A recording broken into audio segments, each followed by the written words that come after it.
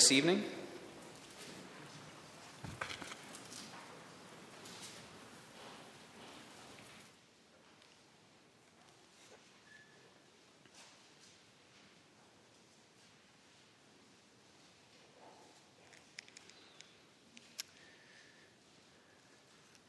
If you would also go to page 74 in the back of the blue hymnal, and we'll read Article 10 of our Confession of Faith together as we continue to consider Jesus Christ, the Son of God, being himself true and eternal God.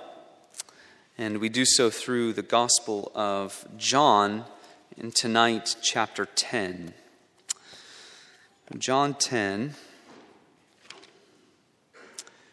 Verses 1 through 21.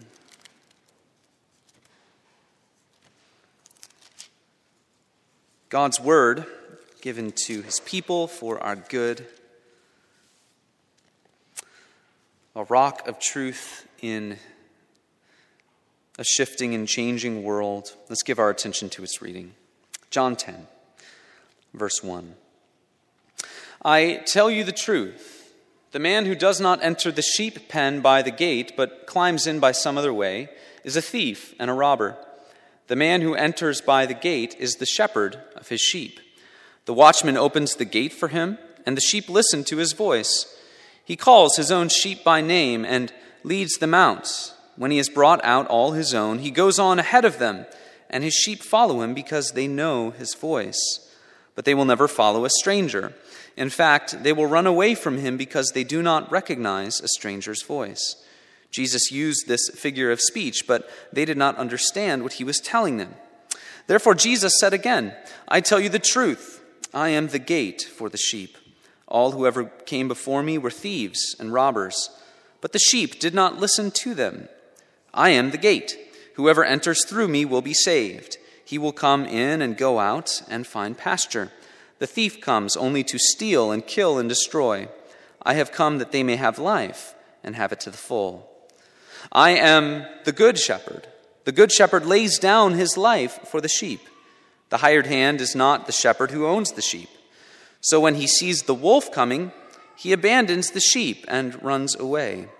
Then the wolf attacks the flock and scatters it. The man runs away because he is a hired hand, cares nothing for the sheep. I am the good shepherd. I know my sheep, and my sheep know me, just as the Father knows me, and I know the Father. And I lay down my life for the sheep. I have other sheep that are not of this sheep pen. I must bring them also. They too will listen to my voice, and there shall be one flock and one shepherd. The reason my Father loves me is that I lay down my life, only to take it up again. No one takes it from me, but I lay it down of my own accord. I have authority to lay it down and authority to take it up again. This command I received from my Father. At these words, the Jews were again divided. Many of them said, He is demon-possessed and raving mad. Why listen to him? But others said, These are not the sayings of a man possessed by a demon. Can a demon open the eyes of the blind? The grass withers, the flower fades. God's word endures forever. Amen. And if you would turn to the back of the hymnal here, Article 10. Let us read these words of Article 10 together, and then we'll consider the nature of our Savior, Jesus Christ. Article 10, Jesus Christ is true and eternal God.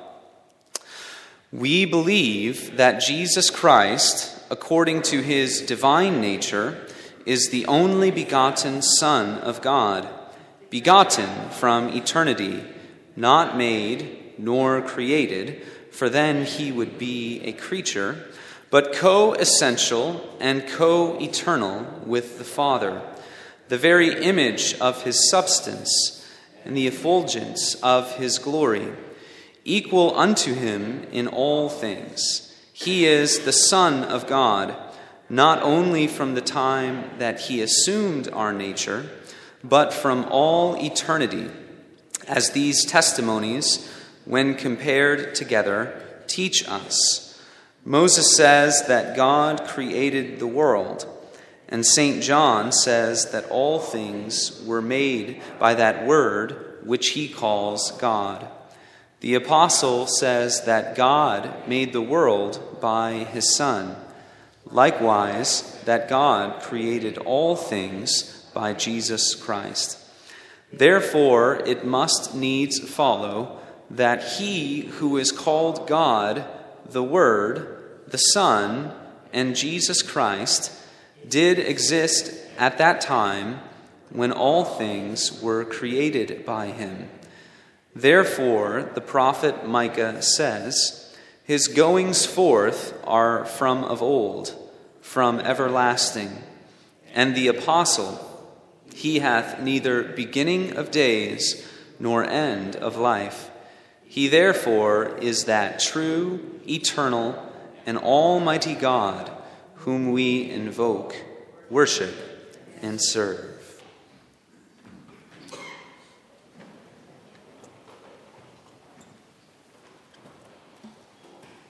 The Lord is my shepherd.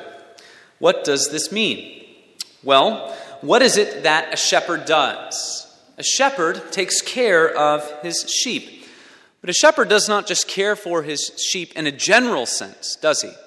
A shepherd takes care of his sheep in every sense. Without the shepherd, the sheep would cease to be. They would not be able to survive. They need him in every way. Jesus speaks of himself as a shepherd here and his followers as sheep.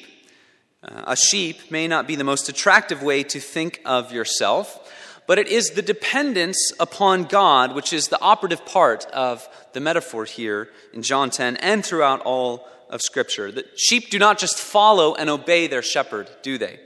They follow and obey their shepherd without a second thought. It's almost as if they know nothing else. And that is the kind of dependence, that is the kind of instinctive obedience that we would want for ourselves with God, who claims to be our shepherd.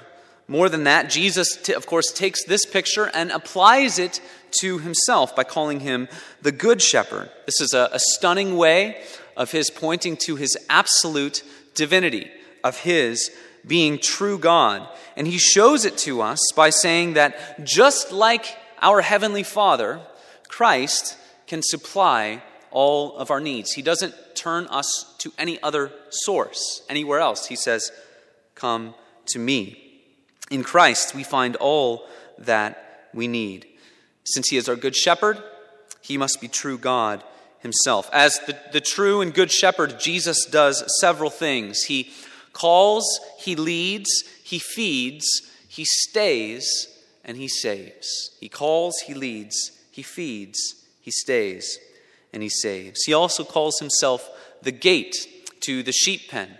So he expands the metaphor for a little bit, or these figures of speech that he is using. It's not as if he's trying to be exactly consistent with the picture all of the way through. He expands it to give us different nuances of all of the things that he needs. When he calls himself the gate, he is showing that he is our source of security and sustenance. Security and sustenance. The point is that if Christ fulfills all of the promises of a psalm like the 23rd Psalm, he must be true God. And what we find in John is that is exactly what he does and who he is. He fulfills Psalm 23. He fulfills all of the Psalms. He fulfills all of God's promises, for he is the good shepherd. So first, he calls and he leads. Shepherding was, of course, a huge part of that culture, the ancient Near Eastern or ancient Mediterranean culture, a huge part of their culture. A lot of these illustrations or figures of speech would have been more understood by those who heard them than we ourselves understand them. So pay attention to the way that Jesus paints this picture for us. He speaks of a sheep pen at first.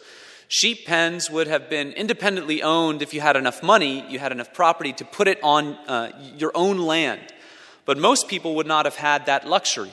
For most people, if they were shepherding families, they would have kept their sheep in a communal sheep pen, a communal holding place for the sheep. And this would have been guarded by a watchman. That watchman probably would have been hired by all of the families who owned that sheep pen or who used that sheep pen together.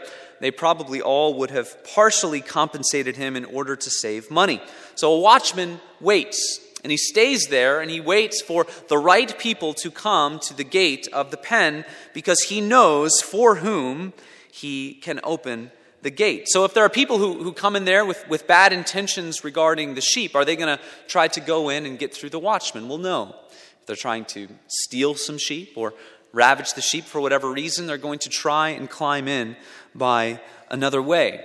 In contrast to what Jesus calls thieves and robbers would be the shepherds, or those who actually care for and tend the sheep on a daily basis.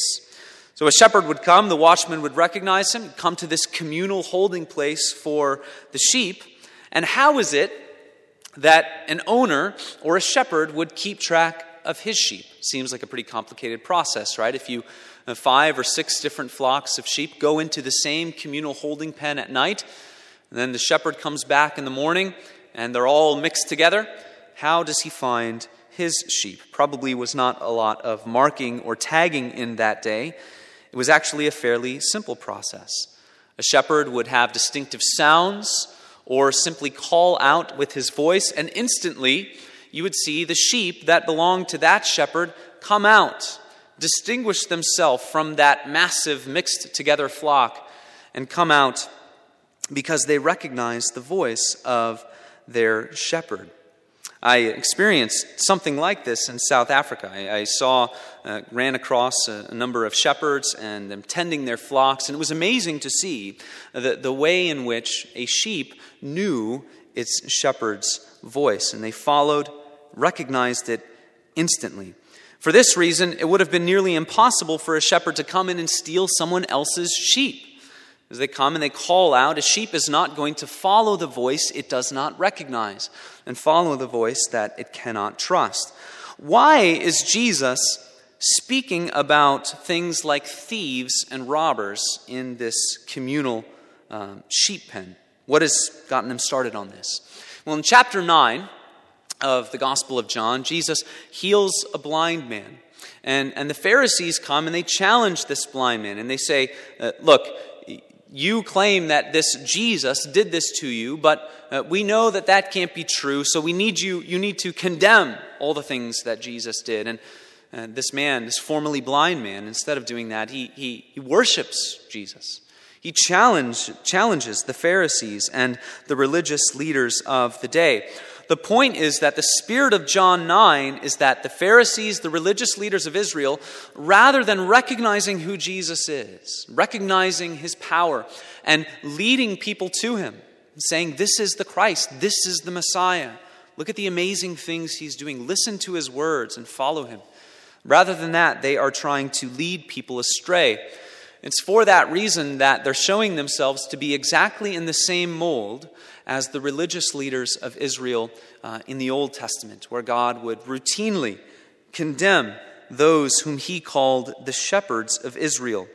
Perhaps the most obvious example of this is Ezekiel chapter 34. And this is a chapter where God speaks to those whom he calls shepherds, the shepherds of Israel. He condemns the way that they are conducting themselves because they are failing to lead the people of God in a way that points them in proper obedience or giving proper glory to God or heeding his word, remembering and listening to his promises. We read this in Ezekiel 34. God says to his prophet, Son of man, prophesy against the shepherds of Israel. Prophesy and say to them, to the shepherds, thus says the Lord God, Ah, shepherds of Israel, who have been feeding yourselves. Should not shepherds feed the sheep? You eat the fat. You clothe yourselves with the wool. You slaughter the fat ones, but you do not feed the sheep. The weak you have not strengthened. The sick you have not healed. The injured you have not bound up. The strayed you have not brought back. The lost you have not sought. And with force and harshness you have ruled them. Pretty bad. Right? They're failing at being shepherds. They're failing at leading God's people. So Ezekiel goes on. Thus says the Lord God, Behold, I am against the shepherds, and I will require my sheep at their hand and put a stop to their feeding the sheep. No longer shall the shepherds feed themselves. I will rescue my sheep from their mouths, that they may not be food for them. The religious leaders of Israel in Ezekiel's day, Jesus' day, it was the same story. They were engaging in self-indulgence, rebelling, disobeying God, leading the people of God astray. So God gives a promise in Ezekiel 34, a solution, and this is what he says: I will set over them one shepherd, my servant David, and he shall feed them. He shall feed them and be their shepherd, and I, the Lord, will be their God, and my servant David shall be prince among them. I am the Lord, I have spoken. So God promises that one day he will send a shepherd who will be like David. What's fascinating here is that the Lord is criticizing the religious leaders of Israel, but he uses David as his prototype, as the foil into which this Messiah will be molded. He will be like David. Now, David has already lived and died. This is well after David's day. But the Lord uses David as a pattern. So even here in Ezekiel, we get this glimpse that this shepherd, this central figure who will be the one set over all of God's people, yes, he will be like David, but he must be greater than David, right? Because David was himself a king and not a priest, so there were all kinds of religious duties that David could not himself perform. But this one who will come, who will be like David, must in some way perform these priestly duties, these religious duties before God, so that he might unite God's people in the ways that God prophesies. So Ezekiel goes on to talk in chapter 36, for instance, that there will be this new covenant of peace, and that God will sprinkle clean water on his people, that God will give his Spirit to his people. Jesus, of course, in a marvelous way, shows us how he fulfills this in John chapter 3. He's talking to Nicodemus, and he says to Nicodemus, you must be born of water and the Spirit, showing us that Jesus is pulling on these threads from Ezekiel to show the way in which he is the one who fulfills these prophecies from Ezekiel, and showing that Jesus will be the one who brings a new covenant into effect. And that, of course, culminates in Ezekiel in chapter 37. Chapter 37, the prophet is in a vision. He's standing over a valley of dry bones, just kind of all thrown together, a big mess of human bones. And the prophet prophesies and speaks out. The Lord tells him to speak out into this valley of dry bones. And he speaks out, and the bones come together, and the Lord covers them with flesh and with blood, and he breathes life into them. In other words, whatever this shepherd will do, whatever God will do through this new covenant of peace, it will be life-giving. It will bring the dead back to life. So the image of the shepherd, then, is the perfect way to show that Jesus is fulfilling all of these pictures from Ezekiel. That he is the shepherd who is the one that God appointed to assemble all of God's people together in water and the Spirit. The shepherd in these beginning verses goes to the pen with multiple flocks, and he doesn't use the sound effects to gather them. What does he do? The shepherd calls them by name. He calls them by name. In other words, Jesus, as the shepherd, knows his sheep. He cares for his sheep. And being the one who fulfills all of these pictures, notice the dependence that we are said to have upon our Savior. We are to be like sheep who follow our shepherd. And that indeed is the picture, right? In modern shepherding, the more common picture that we have in our minds is that of driving the sheep, right? We think of shepherds going behind the sheep and driving them, perhaps using sheep dogs to help and herd the sheep, going behind them and being a little bit rough or brutal with them. But in ancient Near Eastern shepherding, it was different. The shepherd would go before his sheep, and he would lead them out. It's a wonderful picture, isn't it, of the master and disciple relationship. The shepherd goes out before the sheep, and the sheep follow him. The sheep know the shepherd's voice, and they recognize it. So ask yourself tonight, do you know your Savior's voice? Do you follow him? Are you committed to following the one who leads us with the tender call of his word? He calls us, and he leads us as the good shepherd. He also calls himself the gate. In verse 6, we read that they don't really understand. The people who are listening don't understand what Jesus is talking about. And it's the Pharisees who are listening to Jesus here, coming from chapter 9, where there's this disagreement between the formerly blind man and the Pharisees, and then Jesus. They don't recognize, or they don't understand what Jesus is saying. Why don't they understand Jesus? Because they are not part of his flock, because they are not his sheep. They do not recognize his voice, because he has not called them by their name. So we have an immediate fulfillment of what Jesus is saying. Those who are not my sheep will not recognize my voice. They will not follow me. I will not lead them out, because they will not know my voice and they will not trust me. But he goes on to explain what he is saying. And in verses 7 through 10, as I mentioned, we can't think of this as just one particular picture that Jesus is painting. He sort of expands it to give us different nuances. In the first few verses, he is a shepherd, though he never explicitly calls himself a shepherd until he says, I am the good shepherd.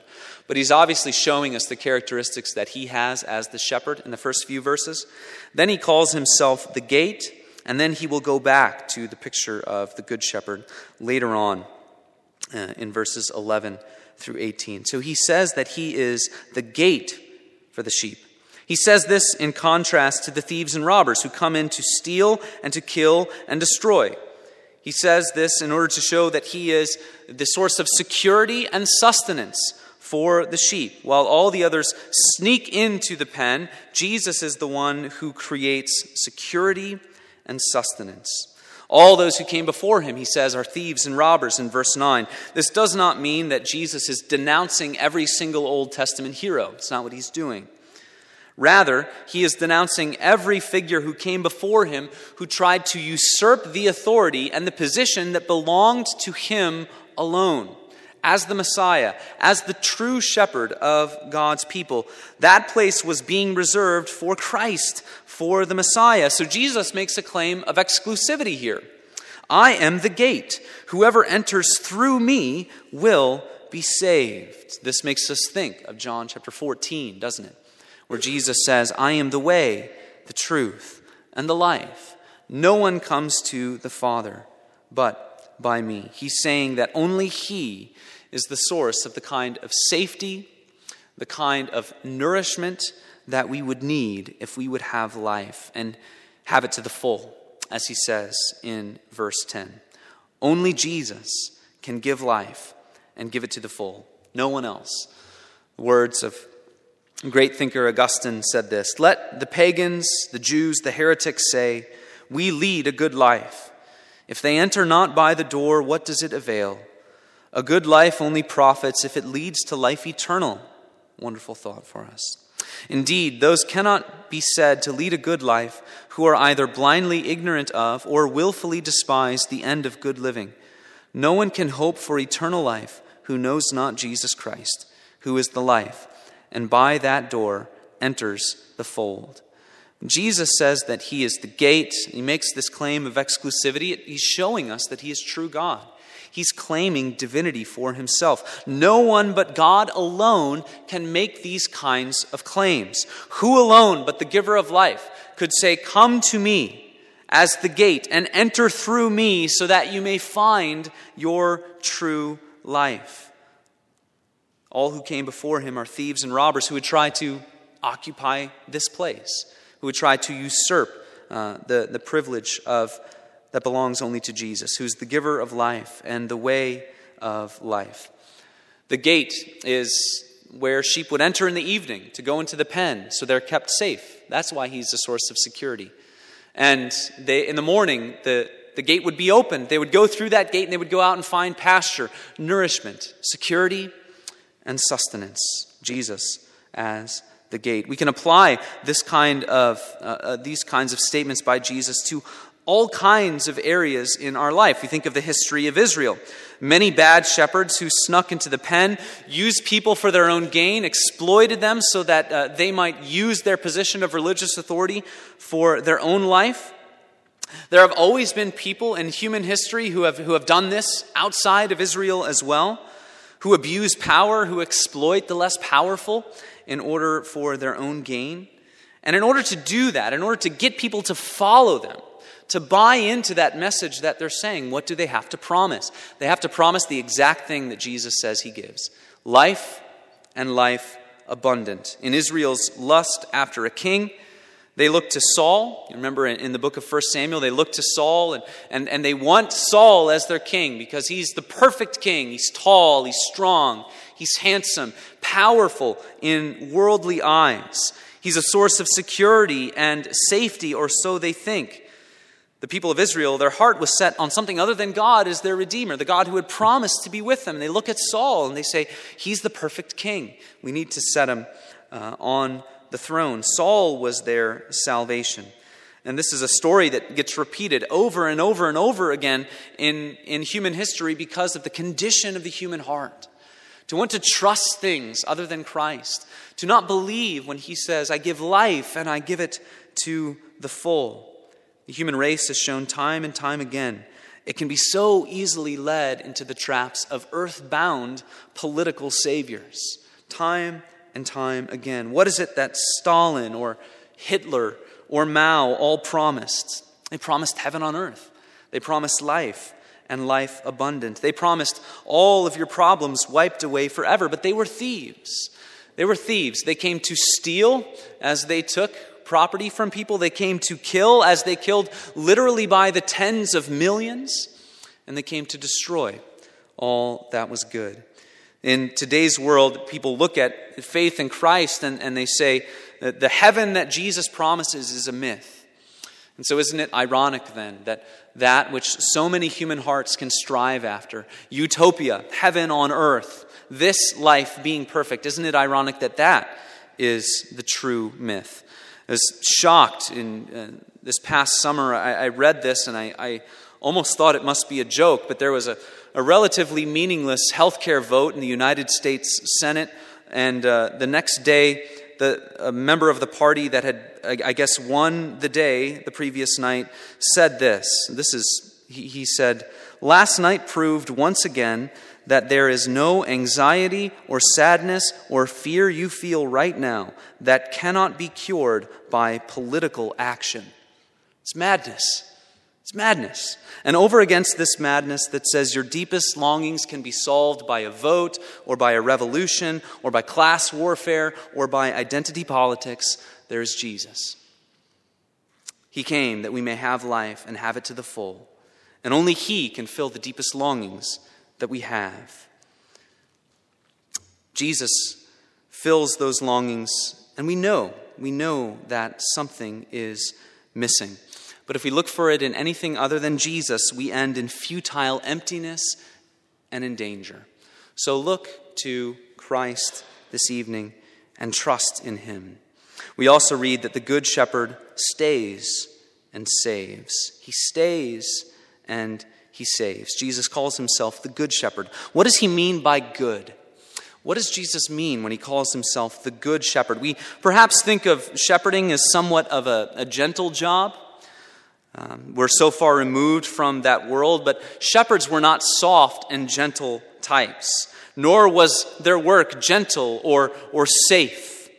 Shepherds were rough and strong. Their work was dangerous. It's for this reason that you would always be taking a risk by having a hired hand watch your sheep, because if the rubber hit the road, in the moment of trial and a wolf or a lion or a bear comes, many people would say, well, I'm more than willing to forego my salary so that I can run away and save my own skin. Jesus calls himself the Good Shepherd. Why? Because he is a competent shepherd. Because he is good at what he does. Because he is noble. Because he does not shirk his duties, but he always stays with the sheep. A shepherd needed to be willing to face danger if it ever came. And it probably wasn't very often that a shepherd needed to fight with his bare hands a bear or a lion or a wolf. But Jesus is not speaking merely of the hypothetical here, is he? Shepherds perhaps needed to be willing to lay down their life, but Jesus is saying, I am laying down my life. I will lay down my life. See, Jesus knew what being the Good Shepherd meant. For the only way that God could truly lead us into the green pastures of eternal life would be through the road of redemption that his Son would have to walk. The still waters that we already enjoy now and that we will enjoy for eternity, those were not free. Those were not free waters, the still waters of life. They were purchased with the blood of the Lamb of God. He does more than walk through the valley of the shadow of death with us. He puts us to the side and tells us to stay there. And he descends to deeper depths than we ever could imagine. In order for all of these things to be enjoyed, in order for our cup to runneth over, in order for us to understand how he prepares a table before us in the presence of our enemies, that he anoints our head with oil. In order for all of these things to be fulfilled, God himself had to come in his own Son to make salvation for us. He lays down his life, he says, for the sheep. Notice what sheep he is talking about. He says he lays down his life for his own sheep, those who know him. Christ paid the price for sin for all those who would believe. Some people call this particular redemption, but it's the only way to properly understand the atonement. Of course, Christ would only pay the price on the cross for those who would be redeemed. But this, of course, does not mean that we are not to preach the gospel freely, to offer salvation to anyone who might believe. There's no contradiction, there's no tension between the Reformed tradition, seeing God's sovereignty in salvation, and the free offer of the gospel. We are called to be faithful and proclaim salvation in Christ and leave the results to God. And at the last day, we will see that everyone who ever trusted in Christ, we will see the work of God's grace behind that. And God will receive all of the glory. We see that Christ lays down his life for the sheep. And we entrust the results to God, that he might be glorified. This is what Jesus is talking about in verse 16. There are other sheep as well that are from other folds, that is not from the fold of Israel, the fold of Judaism, but flocks scattered throughout the world. He will call them out of their flock, bring them into his own, and create one flock with one shepherd. Notice that there are no second-class citizens in the kingdom of God under the good shepherd. They are all one. They are together. They joyfully hear and they follow their shepherd. Notice also that Christ highlights for us his voluntary free will that took him to the cross. He lays it down of his own accord. J.C. Ryle says this: "We must never suppose for a moment that our Lord had no power to prevent his sufferings, that he was delivered up to his enemies and crucified because he could not help it. Nothing could be further from the truth than such an idea. The treachery of Jesus, the armed band of priest servants, the enmity of scribes and Pharisees, the injustice of Pontius Pilate, the crude hands of Roman soldiers, the scourge, the nails, and the spear. All these could not have harmed a hair of our Lord's head unless he had allowed them. Well might he say those remarkable words, 'Do you think that I cannot now pray to my Father, and he shall presently give me more than 12 legions of angels? But how then shall the scripture be fulfilled?'" And Jesus delights then in being the good shepherd for us. But he delights not only in being the good shepherd for us and in saving us, he delights in glorifying himself and his Father. Verse 17 perhaps is the only place in our translation where it doesn't quite get it perfectly. Verse 17 should probably say something more like this: that Jesus lays down his life in order to take it up again. See, he dies so that he might rise, so that he might be glorified with his Father. Let Jesus' desire be your desire.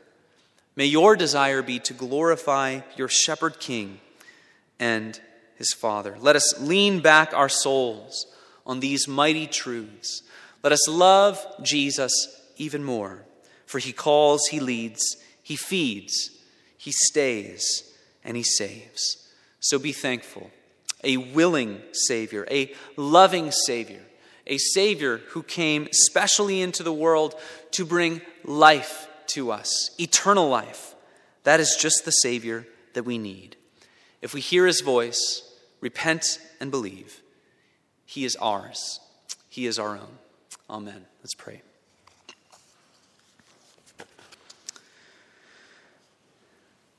Father, we pray that these words would sink down into our hearts, that the Spirit would illumine their meaning to us.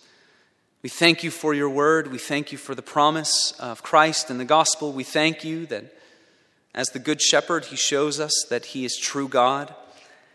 Father, we thank you that you have shown us that there is no other way that we can be reconciled to you. And we know that the cross proves that to us.